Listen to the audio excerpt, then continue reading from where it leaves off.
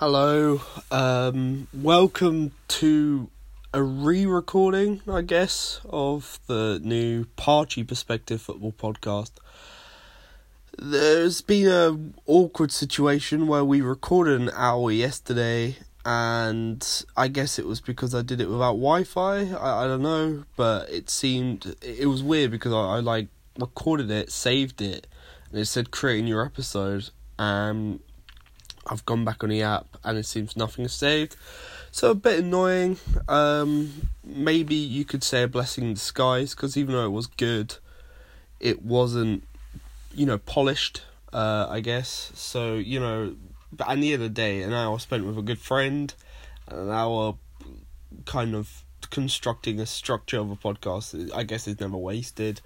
It was a lovely day in a field as well. It was a good conversation. But pretty much I'm just going to rehash what we talked about.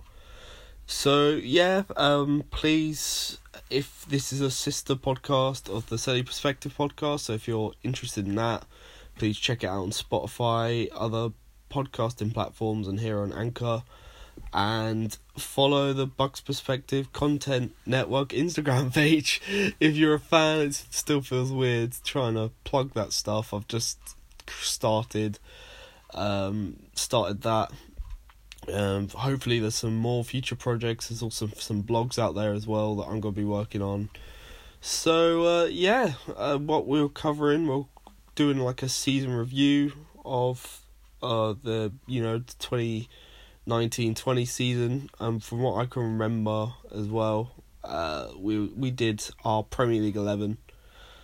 We were talking about how many players we thought would get in that were not from Liverpool and Manchester City, and we predicted 2, but there was 3 as well, so it's quite, some people might find it quite controversial. Well, I wasn't really. I mean, the 3 players who got in were very good players, so it's not that controversial, really. I think maybe the 1 or 2 people, though, however, would find 1 or 2 selections controversial, maybe. So we started in goal. We talked about De Gea, Alisson, or Ederson, and we were saying De Gea didn't have the best season this season, but Alisson as well had an amazing season, and Ederson's very consistent, but we said De Gea this season just because of his prestige and his past few seasons, and how he's performed. I think he's been Manchester United Player of the Year 3 or 4 years in a row. Could be wrong on that one, but I know he was, in this turbulent period in Manchester United's history, he's been, consistently Player of the Year. I mean, that shows Manchester United in terms of how much they've struggled if their goalkeeper has been Player of the Year and not an attacking player. I mean, last year it was Luke Shaw, but before that it was all De Gea. But we said next year maybe we look at Alisson or Ederson being in there. It was weird, we kind of played a team with a system as well as the individual players. So we said right back, Trent Alexander-Arnold, Kyle Walker would be up there, João Cancelo, if he came in, would be up there, but we just gave it to Trent, a guy who's up and down, a brilliant passing, has over, I think he had 12 assists, 11 assists last season, and just had a great season. Then we had, I think Laporte's left-footed, so we had Laporte and Van Dijk, and Laporte on the left, because he's left-footed. Obviously probably the 2 best centre-backs in the league last season, quite easily. Especially, the hype around Van Dijk as well. Just, kind of complete centre-backs, can play with the ball, can dribble, are tall. I think Laporte's 6'2", 6'3", Van Dijk 6'4", fast, everything you want in a modern-day centre-back. Left-back, we kind of had to come back to Robertson or Mendy. Archie suggested that Robertson was a very good player, but suited the system very well and worked hard. Mendy was naturally better. I said on merit, I agree that Mendy is a very, very good player, very, very good left back, but he hasn't had enough. He's been injured too much to kind of suggest to put him in the best left back in the Premier League, in my opinion. So after talking about that, I think we decide on Robertson, but I guess if we want to do a sub-bench, we'll definitely put Mendy there. And also we said Robertson top 5 left-backs in the world, and Archie made a suggestion. There's not many that good left-backs at the moment, so, interpret that how you will. I was just so frustrating that none of us have recorded, because it was a good chat.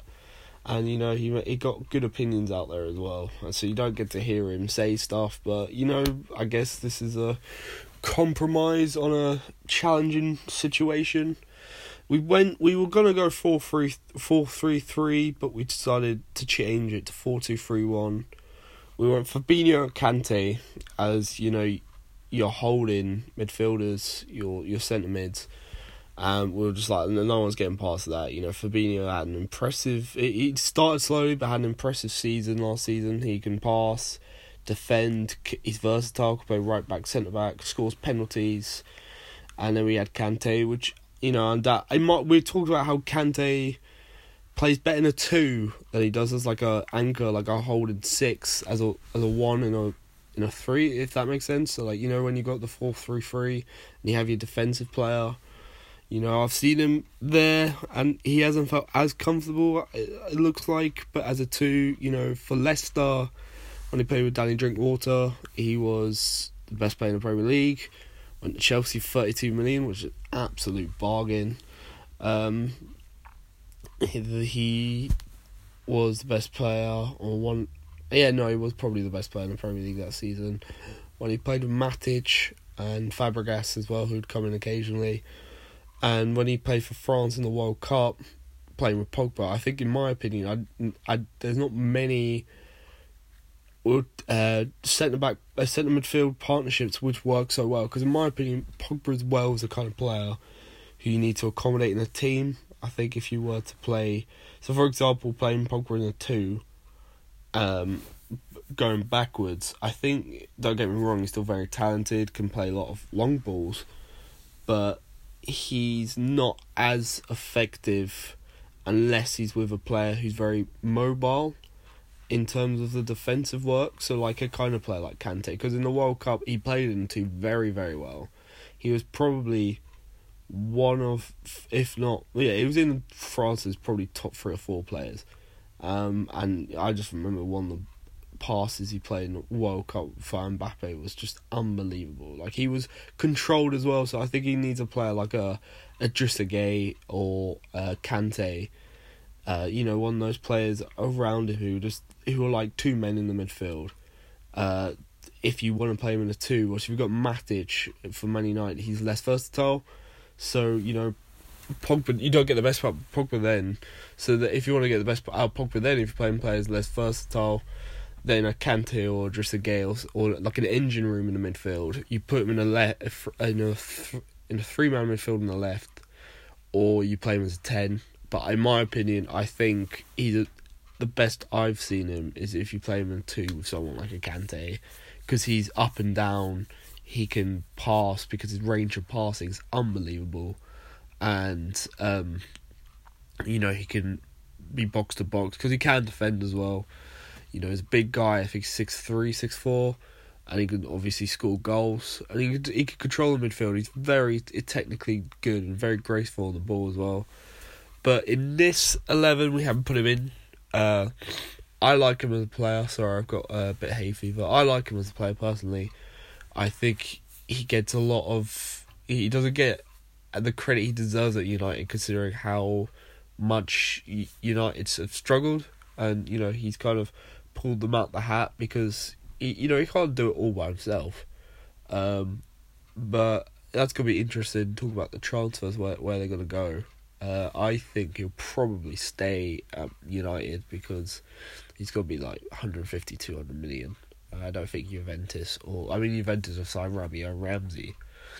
I don't think, and Ramsey was 400k a week. I don't think they'll spend that much money on a player and put Ramsey on 400k a week. I mean, that's reported, to be fair, on the bench. And Real Madrid have spent, 250, 300 million? I think, personally, Pogba would suit Madrid massively, but I don't think they would pay that much in this window. So I think he'll stay United. But he's not made this team so far. And the controversial thing, this is probably controversial, the three kind of attacking midfielders were Bernardo Silva, Kevin De Bruyne, and Raheem Sterling. And I know a lot of you be like, where's Mane, where's Salah? Put De Bruyne at 10, because in my opinion, even when Hazard was in the league, he was the best player in the Premier League. He could do everything, he's creative. You could play him as an 8, and he can dictate play. He's got a marvellous range of passing, but also as well, he's fast, skillful. He's kind of big as well for a 10, and he's like 5'11", I think. He's fast. I've already said he's fast. He could shoot as well. He's got a good shot on him. Yeah, I think he's like a complete midfielder. Oh my god, my hay fever's not good, guys. And yeah, so I think if you're playing at 10, he could control the midfield. And Bernardo Silva on the left of that, and I think you can alternate the wingers, just because in my opinion, or in our opinion, me and Archie's opinion, he's one of the best players last season, and he will just get better. Like, he was so good. When I saw that Man City got him for like 45 million pounds, I was like, man, the signing for the summer easily. He's so good. He's just so technically skillful, and what surprised me is weird, because when he was at Monaco, he was a right midfielder, cut inside, and now he's an 8, like a centre mid who just works hard. Like, I remember, works really hard. I mean, I remember when he played Liverpool, and he covered 12 kilometres or miles. I can't remember if it was kilometres or miles, but I remember he covered most of the pitch, and he would just defend as well. And the thing is, he's so technically gifted. He can control play. He's like David Silva. He will be like David Silva. I think he will be there for years to come, and De Bruyne and Bernardo Silva will just be unbelievable this season and next season. I think David Silva will probably play less games, though he's still very good as well. But he and also in an 11, I can imagine he'd be really good anyway. You put him really, and then we put Sterling. I know a lot of people will be like Salah, best player in the last 2 seasons, arguably. I mean, last season maybe not categorically the best player, but in his first season, he probably was definitely the best player. Oh my god. But we put Sterling in there because he off the ball, we think he's unbelievable, and he contributes to a lot of important goals as well. Like, I remember there was one stage, I think it was the beginning of 2017-18, where he scored the equaliser against Everton and the winner against Bournemouth, and he would just contribute the winning goals. He would or the equalising goals. He would you know how some players contribute really important goals? They're just, without those goals, they wouldn't have got the points they got in that game. He's very much like that. He gets on the end of crosses, which a lot of people might say a lot of his goals are tap-ins. It's his movement. You see his movement, like, when you got a replay of like a bird's eye view, it's unbelievable. It's got to be top 3 or 4 players off the ball movement in the box in the world. I'm calling it. Like, it's like Ronaldo. Ronaldo was, and probably still is to a degree, the best player off the ball, in my opinion. Like, he would, you'd see him make the runs, you'll see him analyse the situation, and he'll get in the best position to score a header or a tap in, and it was just like, you could just see in his head how his head was moving. I think Sterling is up there as well, because, you see his movement and how he gets such relatively straightforward tap ins, and you're like, wow, like, because if you look at Man City team, Sterling had a lot of competition, and the fact he's probably the most impactful player in terms of goals and even assists, he's up there as well, proves how intelligent he is as a player. I mean, I know he gets a lot of what's the word, because this is a non-explicit podcast, by the way, just saying. It's funny because like Archie almost swore a few times, so we want to keep it PG for everyone. What was I saying? Oh yeah, a lot of people give him don't give him the credit in my opinion he deserves. Even in the World Cup, when England were playing a 3 or 5, it depends how you judge it, and then it would be let's say 5-3-1-1 for argument's sake, because they were wing backs. I liked that formation because you had 2 8s in Dele Alli and Lingard who would like work hard backwards but push on. Henderson, the engine room in midfield. He had the 2 wing backs who were mostly Trippier and Young, but I don't think Young is the best wing back, but he did the job. But the thing is with Sterling as well, he missed 1 or 2 opportunities, he fluffed his lines 1 or 2 times, but his off the ball running was like, exceptional. It was I don't want to say he was underrated. No, it was underplayed how good it was, and it really made space for people like Kane and Lingard, and because he set up Lingard's goal against Panama. He's very selfless as well, because he's still very technically good. He could be like, no, I'm one of England's best players. I want to play on the wing and get my best skill set out there. But he's like he took a role for the team. Did a lot off the ball running because he's just such a good player, Raheem Sterling. I think he probably is top 5 in the Premier League because he's very impactful. I think maybe in the talent wise, you could say there's other players maybe potentially more talented than him, but like in terms of how he plays, he's probably top 5 players in the Premier League at this moment in time. And then striker, we had a debate between Aguero and Kane. We went for Kane. The last few seasons, even though it's very close with Aguero. Archie said Kane was a selfish player, and I said he was a very selfless player. That was an interesting debate, because he said, he takes penalties, takes free kicks. He saw in one side Eriksen say, I'm taking this free kick. But I was like, even when he does a score, he comes back and holds at the ball and pass, and his passing's very accurate as well for a player who doesn't get that much credit for his passing. And even I remember there's times where he doesn't score, but he still contributes massively to the whole team. But anyway, we played because also as well, if you look at the system with the 3 players behind him as well, like Kane would be so good with those 3 players behind him. So we made that team, 4-2-3-1. We had De Gea, Trent, Alexander-Arnold, Van Dijk, Laporte, Robertson, Fabinho and Kante, centre mid, De Bruyne. How do you say that, by the way? De Bruyne or De Bruyne? I could say De Bruyne because I just think, I don't know, it's a what's it? Flounders pronunciation. That's the Dutch part of Belgium. I thought it would have been De Bruyne, but Raheem Sterling and Bernardo Silva as your attacking mids and Harry Kane up top. Talked about also who might be going down as well, because we talked about some of the transfers, and we were like, Newcastle at this moment in time have sold the 2 best strikers. One had gone back on loan at West Brom and they haven't signed back, and I don't know if they're going to sign him back. And Ayoze Perez as well has gone for 35 million, which in my opinion, alright, it's his release clause. He played really well last season. I do like him as a player, but he had like all of his goals in a certain amount of games at the end of the season. I don't think he's worth 35 million, but he could prove me wrong. He's 25, 26. I think Leicester need another striker. I think they've tried to sign a lot of strikers that haven't worked, unfortunately, and Vardy's kind of kept it up at his age. He could be that kind of, because Leicester tend to like to play a 4-4-2. I don't know if they do as much under Brendan Rodgers. I don't know if they will as much under Brendan Rodgers, but I think Ayoze Perez could be a good fit in his style of play. I'm just thinking, will he be as good as he was last season?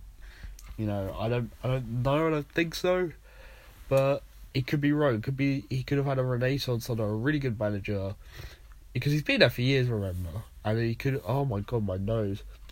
I apologise, guys. My hay fever's not great. And it could, under Brendan Rodgers and in that very exciting Leicester team, in my opinion, by the way, push on and be, a very talented player who gets a decent amount of goals and assists.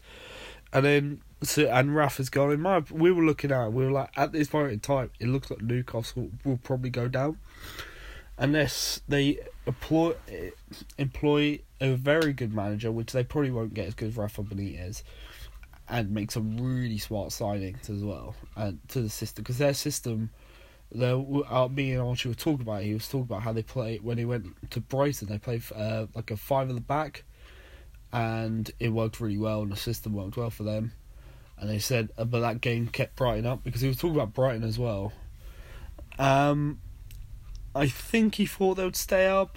I'm not sure. But, they got a new manager, Graham Potter. They said that Chris Hughton because I asked him about Chris Hughton, and he said took them as far as he could. So I was like, yeah, that's probably fair. Chris Hughton could get you survival in the Premier League. I don't think he's going to, at this moment in time, it could be wrong. I don't think he's going to push for Europa League, for example. And they'll talk about how the players that they brought in didn't have Premier League experience, but they came from like the Dutch League or the Belgian League, which obviously not on the same level as the Premier League and other top leagues. So yeah, we'll talk about that. Did we talk about Man City next season? Man City just signed Rodri, which is, in my opinion, a very good signing. Like Busquets-esque, he's defensive and at the same time he's very good in the ball. So, they needed another 6 and a holding midfielder, and they probably, with the release clause as well, probably got near enough as good as they could. Liverpool probably won't be the same next season. Tottenham are going to be very interesting to sign Tungon Ondembele. Very good two-way midfielder. They're looking at Ceballos at loan as well. He's a good player as well. He doesn't get the chance from Madrid. If you just get him on loan as well, and Giovanni Lo Celso, who was Betis' best player last season, PSG let him go for 25 mil because of the loan contract. They're struggling to negotiate on, Tottenham signing him. They're struggling to negotiate on the fee. But imagine that midfield. I'd wonder how you'd get. They'll probably. I think they're going on the basis they're selling Eriksen, but I'd wonder how you get Son, Dele Alli, and Kane in. Probably play a 4-3-1-2 and provide the width with the fullbacks. But I guess if you're signing Lo Celso and Ceballos and you've signed Ndombele, you would probably assume you're selling Eriksen to maybe a Madrid. But yeah, it's just a shame really. We had a really good conversation. Doing a podcast is weird sometimes. Like, you kind of get off topic.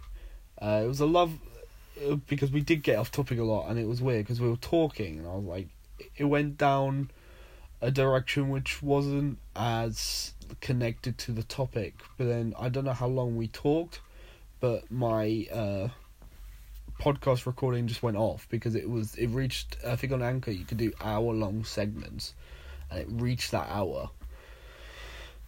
But yeah, we talked about topics outside of football, which unfortunately I can't remember, but it kind of related to football as well. So yeah, hopefully next time might go to a place with Wi-Fi and record it there, just be easier. It's not the first time I've struggled with the whole logistics of recording a podcast. I'm still kind of getting used to the app. This is the 4th podcast I would have recorded. So yeah, sorry this isn't as good as what it could have been. Hopefully you enjoyed my input on football and what my attempt to try and rehash what we talked about yesterday. I'd have to message Archie about how I didn't record, but how I've put this one out. Next time it'll be me and Archie, and the banter still be there. There was a lot of good banter there. Maybe that's in my opinion, because how you get friends who've had the with me. I don't think they were inside jokes, but how banter works between some friends, but other people wouldn't get it. So I don't know there. I apologise for my blocked nose and my throat as well. Hay fever season. It's weird, you know what? I've had the podcast before where I was just talking into a phone, and I thought it was so strange. And at this time, I didn't actually think it was strange until now, where I ramble on, and I do ramble on a lot. And I remember my first one, I was like, okay, I've got to end this now. So I will genuinely end this now. So yeah, it's been almost 25 minutes. I hope you enjoyed. So apologies about how it's not, how it wasn't as it was planned. But I hope you enjoy the rest of your day. Please follow the Bucks Perspective Content Network on Instagram. Trying to build up a page there. And if you haven't, please listen to the Sally Perspective podcast on Spotify and other good podcasting platforms, as well as Anchor, of course. And yeah, hopefully we'll see you next time. Okay, thank you. Goodbye.